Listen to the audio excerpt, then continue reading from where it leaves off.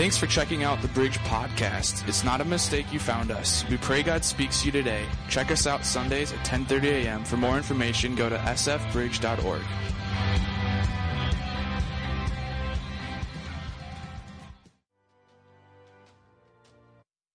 Well, good morning, Bridge Church. How are we doing? It's good to have you here. If you've never been here before, welcome to the family. My name is Derek. I'm the pastor here, and I'm glad Bethany got the reality out of the way. Some of you are wearing the wrong color indeed, but if you are wearing green, you are incorrect. If you have my color, if you have purple on the back, you are in good company. Now, here's what I will say. We believe that Jesus loves all people, even Packers fans. Now, he has to love you a little more because you're just a little extra annoying. I'm just kidding. Do not take that personally. I'm just kidding. Here's what I will say honestly, though. If you are a Vikings fan, I would dare say we're more loyal because we know how to cheer when we perpetually lose. You have a reason to cheer for your team. They can win. We can't. All right? So give us something. Give us the credit. Okay, at least, yes, we know you got the rings. You're good. We've never been there, yada, yada, yada. We know. We're well aware, but we cheer anyway. Okay? So you don't have to rub it in anymore. Okay? We're just going to leave that there. But hey, we are excited for church today. We are at the movies. If you've never been here, you've never been through us with at the movies. I love movies. I'm a movie buff. And so I'm going to preach Jesus and show you some of my favorite movies, and it's going to be awesome. But today is a special day. And if you have not been aware, we have been in a search because I was the youth pastor here and they've kicked me out. I was too rambunctious. I was too crazy, and none of that's true, but we need a youth pastor nonetheless. So here's what I need from all of our amazing people in here. If you're online, would you just give a massive round of applause? I want to introduce you to our new youth pastor, Riley Lokinen.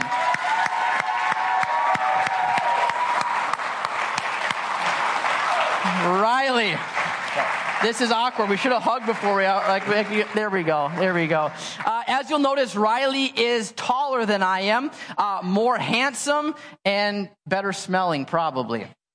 That hug wasn't bad anyway. So here's what I'll say. We're going to pray you in here in just a second, but I know who you are. So why don't you just tell us a little bit about who Riley is? And we have some pictures on the screen as well that kind of encapsulate who you are. Yeah, like Derek said, my name is Riley. I am the new youth pastor.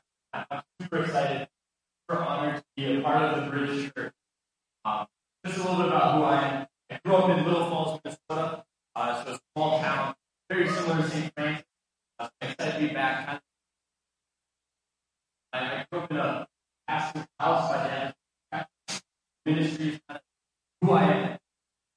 It's super exciting. All in his footsteps. After graduating high school, I went to North Central, where I actually met Derek. Rambunctious. Go Rams. Sorry, Royals in here. We have some Bethel fans in here, so just be careful. But yeah, I went to North Central. After graduating, it was a youth and young adult pastor at Watermark School.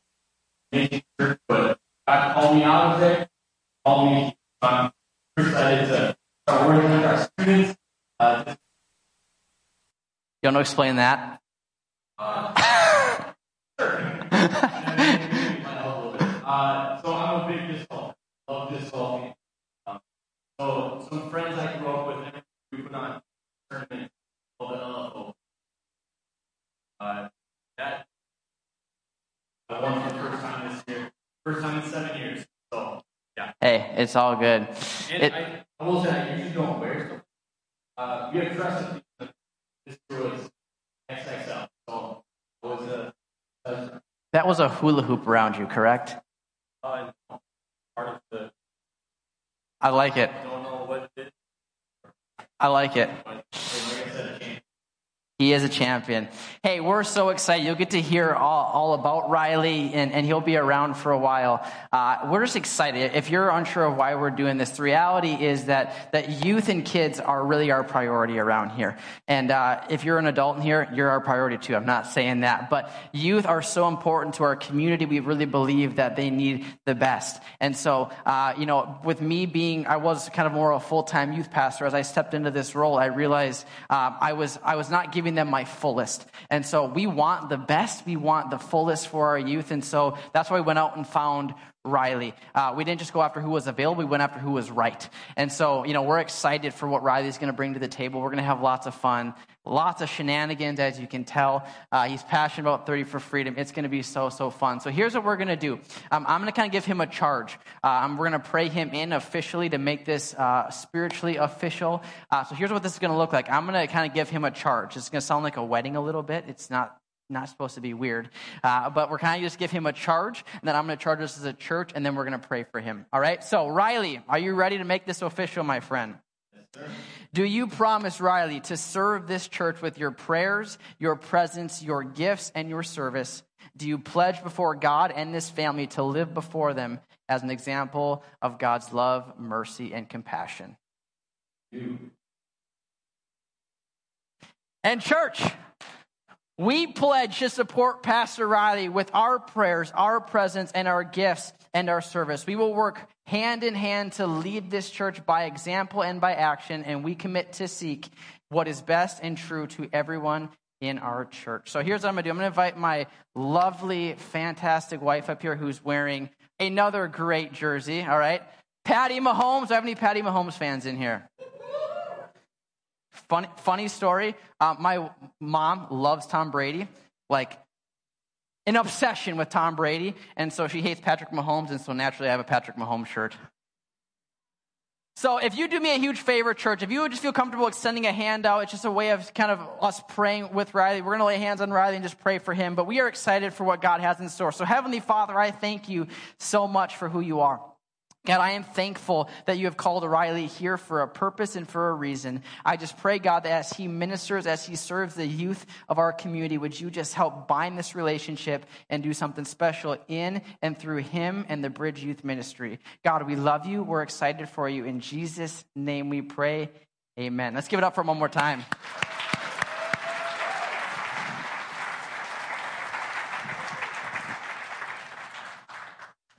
No, sir. I ain't got nothing to say.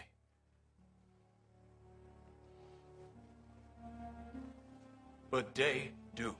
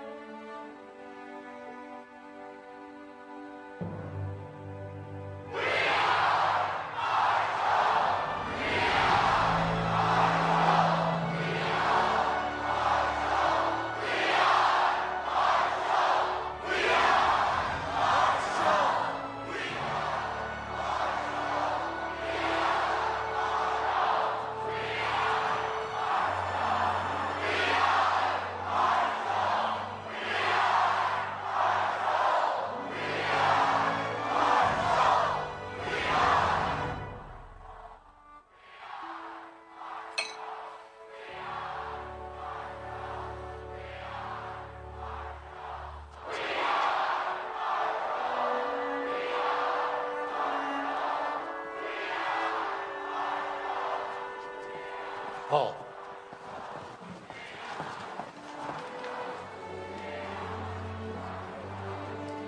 It's the right thing to do, sir. Son, we do not have a team. We do not have a staff. We don't even have a damn athletic director. May he rest in peace. Frankly, son, I wouldn't know where to begin. But you can start with a coach, sir.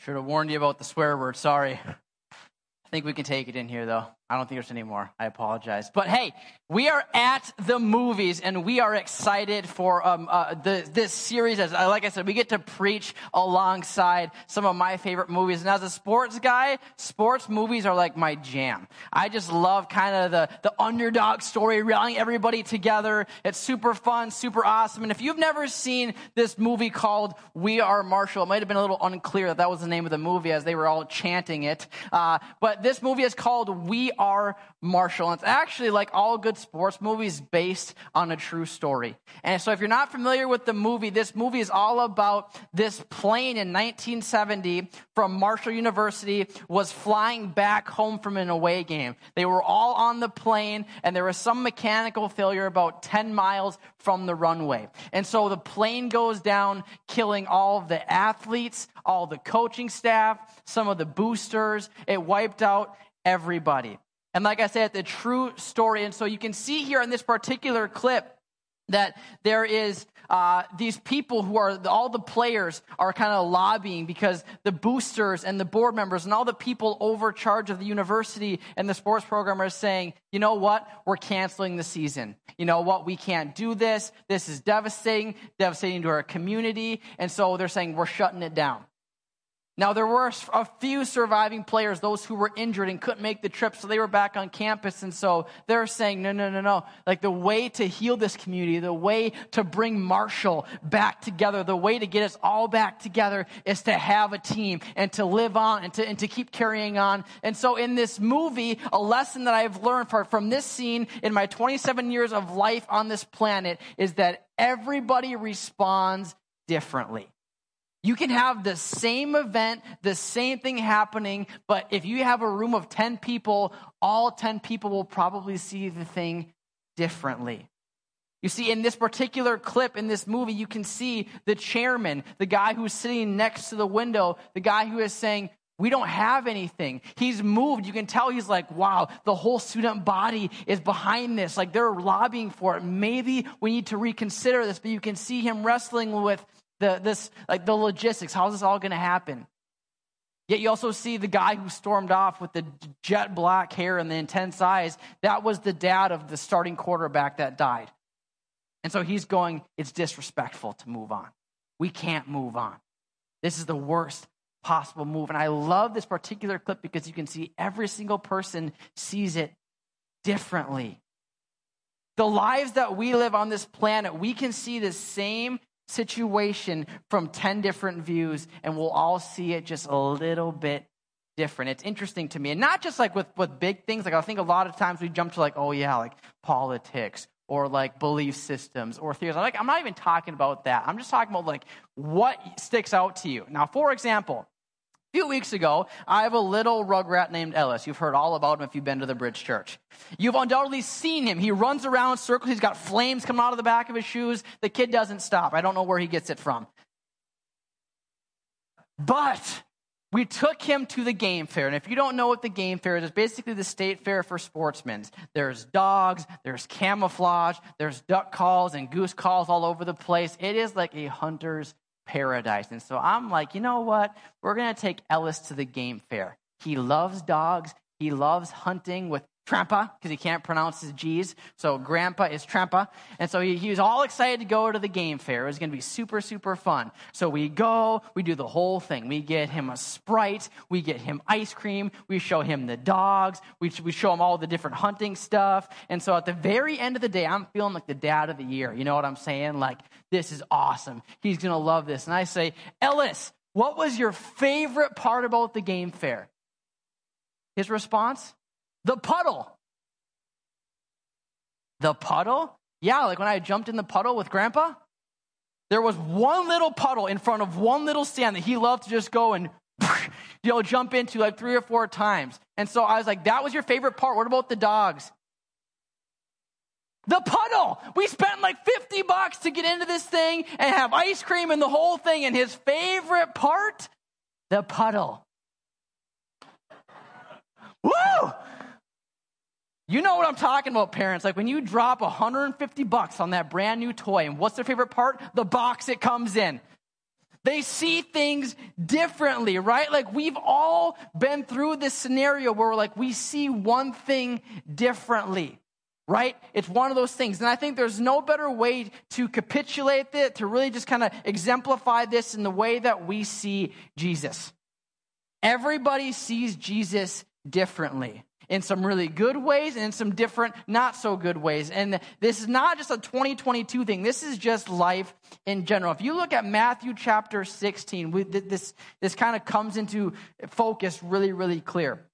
Because in Matthew chapter 16, he's with his 12 disciples, and they've been together for a long time. They've spent time together, they've ate together, they've done ministry together, they've kind of done life together for a long, long time. And there's been so much time together that Jesus finally asked them this question in Matthew chapter 16. When Jesus came to the region of Caesarea Philippi, he asked his disciples, "Who do people say the Son of Man is?" Now, this was a very intentional question. Just like when you ask your kids when you're at work to do the dishes or to set the meat in the sink to thaw out, and you get home and they're not done. And then you ask the question of, hey, who was supposed to do this? Students in the room, if your parents ask you that, they know the answer. They're trying to get you to fess up to it, saying, haha, yeah, you done messed up. Because you were supposed to do that. And Jesus is asking this identical question of, who do people say that I am? They replied, some say John the Baptist, and others say Elijah, and still others, Jeremiah or one of the prophets. But what about you, he asked. Who do you say I am? See, Jesus wanted to know the answer to the first question because it really set up the next question. Who do others say that I am? But hey, in light of that, who do you say that I am, disciples? Like, how do you view me? And I think what's so interesting about this is Jesus was smart. This was a very intentional time in which he asked this because, again, they had spent a lot of time together. A lot of time. But the location is also very interesting. They're in Caesarea Philippi. And if you're not familiar with Caesarea Philippi, you're normal because you probably aren't familiar with Caesarea Philippi. But at this time, over in Israel, around Caesarea Philippi, this was like the epicenter of idol worshipers.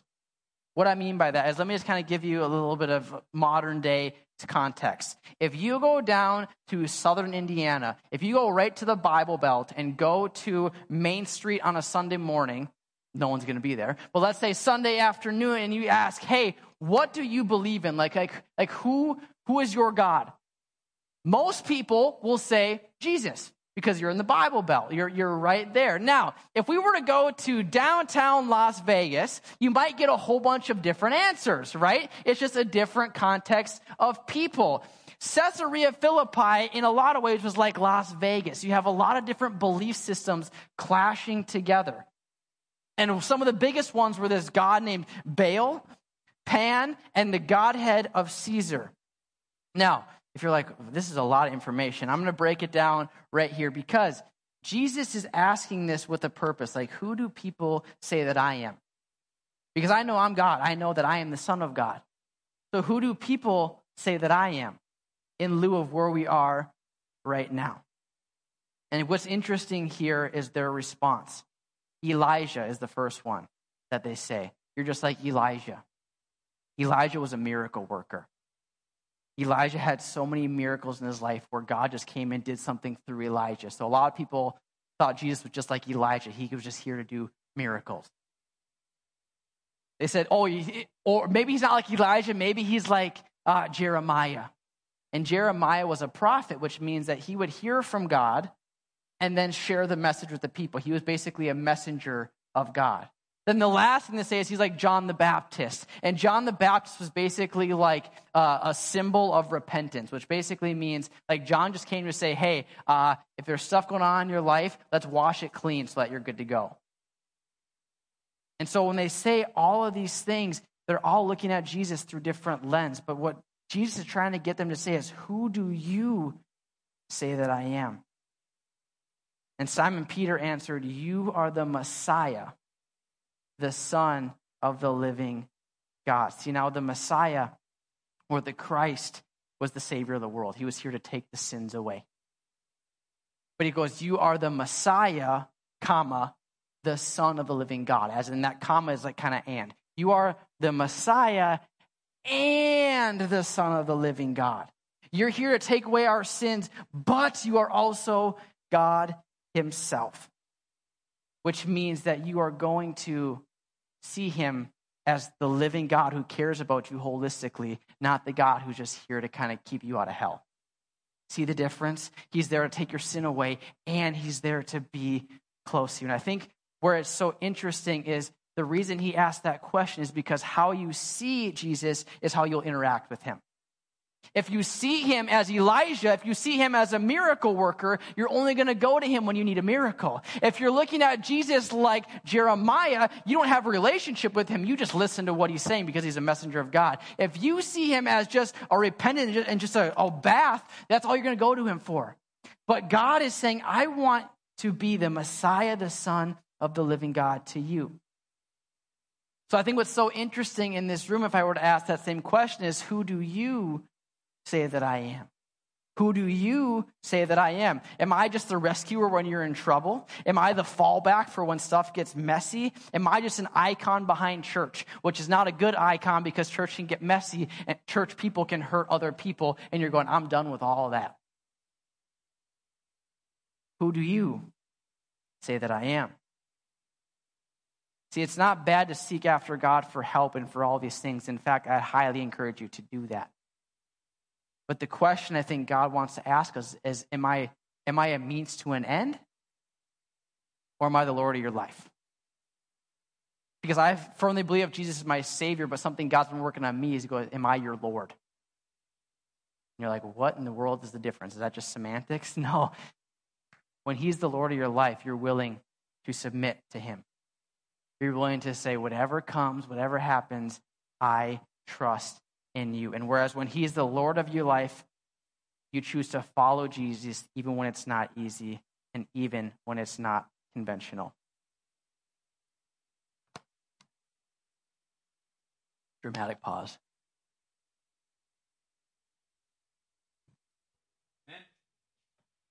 Power out. You know I'm a fan of it. That's why I brought it here. What I've learned in the last 2 weeks is that it is not working. So as of right now, the power eye goes in the trash. Along with every flea flicker, double reverse, and every other trick play you may have in your playbook, get rid of it. Man, it is time to simplify. Ball. So, put our heads together here. What is the simplest offense that you have ever run and actually won a football game? Any idea is a good idea. No right or wrong in here today, man. Let's talk it out. Well, there's always the fear. That's interesting. Talk that out. Well, here's an option offense. Spreads things out, takes focus off any one man. It's actually designed for teams that don't have a very strong offensive line. Now that is us in a nutshell. Well, who runs it that we could talk to? Billy Yeoman came up with it at Houston. Other than West Virginia, no one really runs it outside of Texas. West Virginia runs the veer.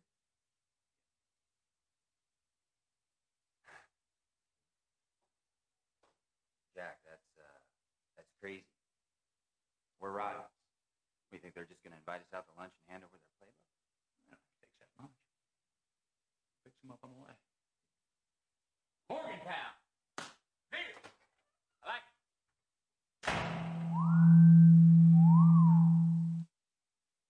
8-time Southern Conference champion. Jack, I got to tell you, I really don't think this is your best idea. Red! Good to see you again. How are you? And this must be Coach Jack Langle. Jack, Bobby Bowden. Pleasure to meet you. Pleasure to meet you. Bobby, thank you for taking the time with us today. My pleasure, not a problem. All right. Yes, sir. So, I can't wait to hear. What can I do for you boys? Well, the thing is, Coach, we're thinking about adopting the Veer this year. And I understand that to be your bread and butter, as it were. So, we're just hoping that we can come down here and maybe you can give us a few pointers.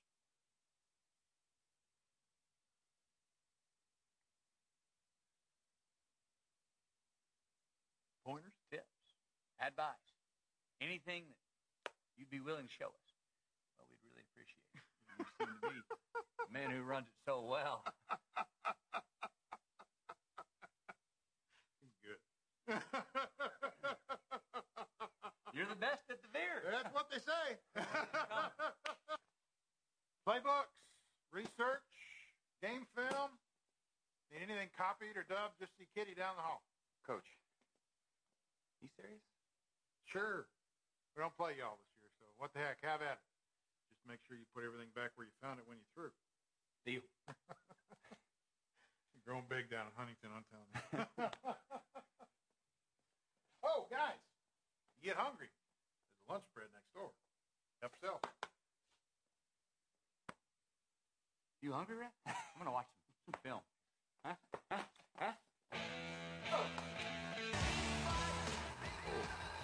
Oh, that's not dumb. Their quarterback's got to have ice in his veins, but he's got to still be able to make decisions to the last possible second.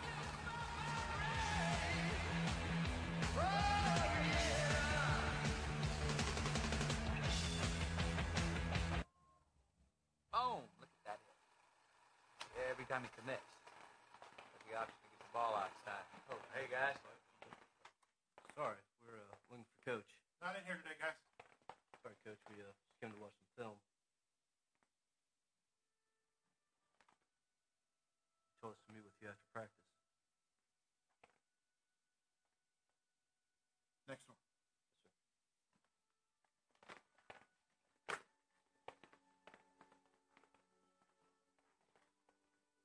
Colors clash a bit, don't they? It's first class, Coach. First class. You guys take all the time you need.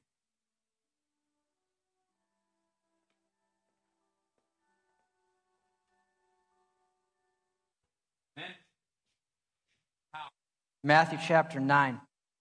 Jesus went through all the towns and villages, teaching in their synagogues, proclaiming the good news of the kingdom, healing every disease and sickness. But when he saw the crowds, he had compassion on them because they were harassed and helpless like sheep without a shepherd. Compassion is literally defined as a sympathetic pity and concern for the sufferings or misfortunes of others. Billy Bowden, the coach from West Virginia, had compassion towards his rivals. They were literally, it's funny, as we're talking about kickoff today, and there's this whole banter between, Vikings and Packers. That was Marshall and West Virginia. They were always clashing. They were always going against each other. So I want you just to realize they're literally going to West Virginia to grab their playbook. Like, they are going there and saying, hey, all the stuff you used to kick the snot out of us, can we have that? Like, it's so backwards. Why he was laughing there, but he was compassionate, or to go along with the definition here, it was a sympathy. It was an understanding of going, what you guys are walking through is too deep for us to really comprehend. It's so deep that we are going to be sympathetic towards you because we have pity on what you're going through. We're understanding you guys are going through a bunch of different stuff. This was a sacrificial act motivated by compassion. And I think so often we see this word pity and we attach a negative connotation to it. Like, pity is a weakness or a cheapened sentiment. But the reality is that in its truest sense, they weren't seeing pity upon Marshall. They weren't saying, oh, poor Marshall. They were saying, we have an understanding that you are going through one of the toughest things your community, your town, your players, your staff, your coaches have ever walked through. And so we're going to set our rivalry aside. I love that line that the colors clash, don't they? He was talking about the fact that literally the colors clash, but even though they're ugly next to each other, it's beautiful because they're saying, even through rivalry, this is bigger than football. The verbiage that the Bible describes, Jesus saw them and had compassion. That word, he had compassion, that phrase is used all throughout the Gospels, all throughout the first 4 books of the New Testament. because Jesus had compassion on his people. We see, as we just saw in Matthew chapter 9, they were like sheep without a shepherd, which he was basically saying they just didn't have any guidance in their life, and I had compassion on them. We see in Matthew chapter 14, there was a bunch of people who were sick and needed healing, and said Jesus had compassion on them. There was a time when Jesus was preaching for like 3 hours, and it's probably a good thing I don't preach that long, but he was preaching for 3 hours. And so finally they're going, we're hungry, and they needed food. They were out in the middle of this countryside, in the middle of this desert, and they needed food. And so Jesus had, quote, compassion on them. And then perhaps my favorite, in Luke chapter 7, Jesus is walking through the gates, and there's this mother walking past him who is grieving and is beside herself because she just lost her son. And the Bible says that Jesus had compassion on them. He turned what he was doing, he turned around to be there for that grieving mother. All throughout Scripture, all throughout the Bible, we see that Jesus is known to have compassion on people. It didn't matter if he was tired. It didn't matter if he had other things going on. He saw the needs of his people and responded. And the same is true of us. I think so many times the reason we see Jesus differently, the reason that we can be resistant to who Jesus is because a lot of times Jesus is symbolized by the church. And here's the difference between that and reality, is the church is comprised of a bunch of people. And I don't know about you, but I think there's a lot of imperfection in human beings. Okay? Like, it's one of those things we can try, and we're great people, but at the end of the day, we do make mistakes. At least I do.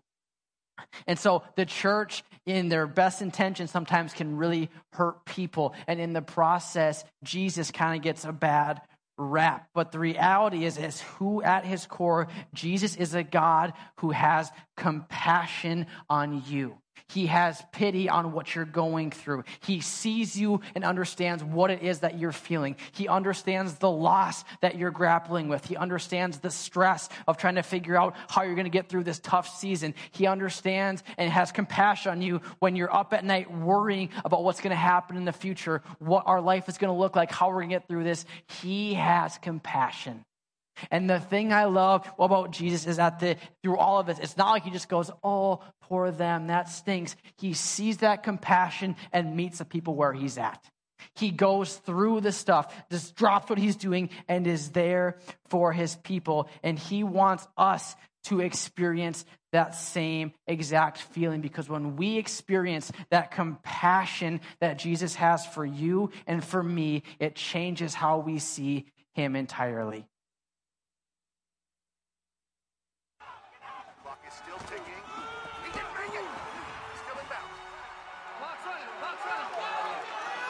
Take us home, Red. Call it in. Cut. All right. Split right. 213 Bootleg Street. Bootleg Street.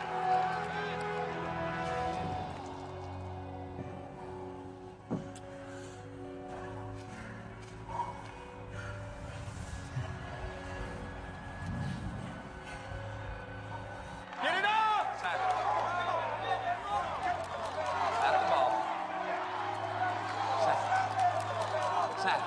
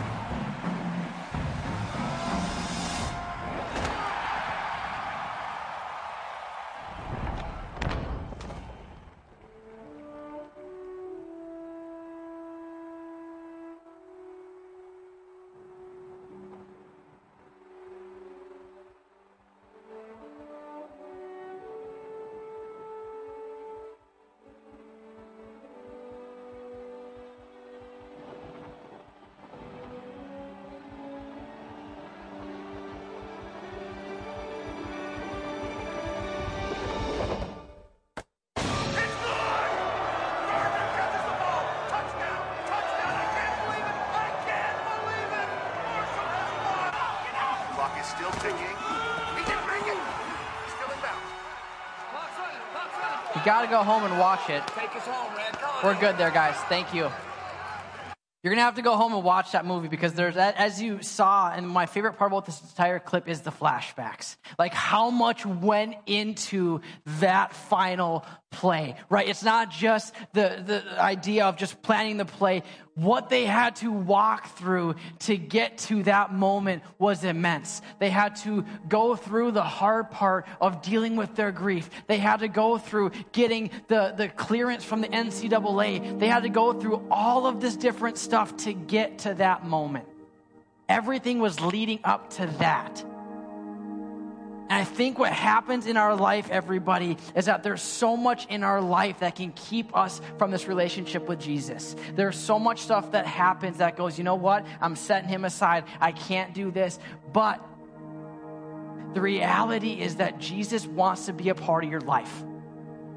God's not the God who's saying, hey, you need to be this good enough to come here. He's the God who says, I'm going to drop everything I'm doing to go to you. It doesn't matter if you're in the middle of your sin. It doesn't matter if you feel like you're a vile person. It doesn't matter what's going on in your life. He has compassion on you, and he wants you.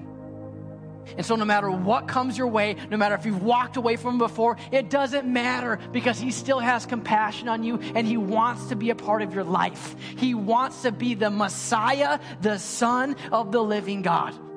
He wants to take away your sin, but he wants to be a God that is alive and active in your life. A God that is there for you in every turn, in the really good, triumphant moments, and in the moments when you're trying to figure out how you're going to have the strength to get through another day. Who do you say that I am? Who do you say that I am? Am I the Son of the living God? He asks you that question, but it's up to us to respond. Matthew chapter 16, Jesus said to his disciples, whoever wants to be my disciple must deny themselves and take up their cross and follow me. For whoever wants to save their life will lose it. But whoever loses their life for me will find it. My question that I want to leave you with tonight, today, whatever you want to call it, is are we willing to follow? Because I'd be a liar if I stood up on this stage and say, hey, if you believe in Jesus, all your problems go away, because they don't. But the difference is when you invite Jesus into your life, when he is the Lord of your life, you still walk through the same valleys. You still triumph over the big mountaintops. But the difference is you now have a God who is pushing behind you and saying, I got you. I'm with you. You have a God before you who is pulling you forward. You have a God who's sitting with you, wiping your tears when you're walking through the toughest parts of life. That's the difference. And I can tell you from experience, he is Elijah. He can move mountains and he can do miracles. He is like Jeremiah. He can deliver a message to us. He's like John the Baptist in terms of he can give us a fresh start, clean us up, and let us keep going. But the difference is that he's more than all of that. That's what he can do. But who he is a God who has compassion on you and on me. It's not about perfection. It's about opening the door to the God who's knocking. Revelation chapter 3 says this, and I want to end with this. The last book of the Bible, the very end, this is how it describes who Jesus is. Here I am. I stand at the door and knock. And if anyone hears my voice and opens the door, I will come in. See, Jesus would see the need and respond and walk towards the person who needed him. But it was up to that person if they would let him. It was up to that person if they would open the door. And that same invitation is extending to all of you today, every day. Will you let him in? Will you open the door to your heart, to your mind? Will you trust him even when things are bleak? Will you trust him even when you don't see why he's doing what he's doing? Will you trust him? It can be hard, it can be difficult, but when you give him your best, he moves mountains. You experience God in a whole new way. So I'm a practice guy. I like to know, what does that actually look like, right? Because it's one thing to have him be the Lord of your life. Trust him with your life after death. When you say, Jesus, would you come into my heart, we can know that at the end of our life, we're going to be with him in heaven. But that's the starting line. He wants to be with you now. He wants to walk through life with you now. So do you trust him with your life? Do you trust him with your time and your devotion? Do you trust him enough to give him time before you go to bed? When you wake up in the morning, to spend some time opening that Bible and getting into it. Do you trust him enough with your time to say, I got to pray for what I'm going through, instead of stressing, instead of running to mayoclinic.org because I'm trying to figure out what's wrong with my kid? I'm going to pray. Do we trust him with our time and our devotion to say, you know what? God's been just knocking on the door that I need to get into a small group. I need to get into a Bible study, and I've been putting it off and giving excuses. Do you trust him to say yes to those types of things? The reason we're calling this a kickoff is because I want to see people come alive in Christ. If you've been with us this summer, you're probably sick of me saying that because that's what I've been saying every single Sunday, but we're here now. And when I say a come alive in Christ, maybe that means to you, I need to make my life right with him. I need to get a fresh start and say, you know what, Jesus, I'm sorry for how I've messed up. Would you come back into my life? Maybe that's what coming alive to you means. But Bethany talked about, we have like 6 new small groups starting from all different topics, all different ideas. Get together with people of the same mind, and get to know new people and grow with God together. Because it's special when you have people who are committed to the same goal, doing the same thing together. There's something called the growth track. If you see that on your connector to what the heck is the growth track? It's a 4-step process we're starting in October. It's basically like 4 miniature things where we just get together and talk practically. How do we grow in our faith? How do we grow into who we are? Maybe for you, that's your next step. But I've personally said, you know what, Jesus, you are the Lord of my life. You do what you want. Riley's doing the same thing. He's going, I'm good here. I like where I'm at, but God's calling me to something bigger, something new. And when you do that, God begins to do some really cool stuff in your life. So in a second, I'm going to pray. I'm going to pray for you. I'm going to pray for your family. I'm going to pray for everyone who's in this room, online, and everything else. But something else I want to pray for today that I'm going to leave just a moment of silence for is this 9/11. It's a tough day for our country, but they will remember forever. And I believe that God was with the families and the firefighters and all those of 9/11 in the same way he's with all of us now, because he's compassionate. He sees sympathetic pity. He wants to be near to us. So in just a second, if you feel comfortable, if you could close your eyes, bow your head. I'm going to give us 10 seconds of silence to honor those who gave their life for 9/11. But then I want to pray for them, their families, and for those in this room. So you join me.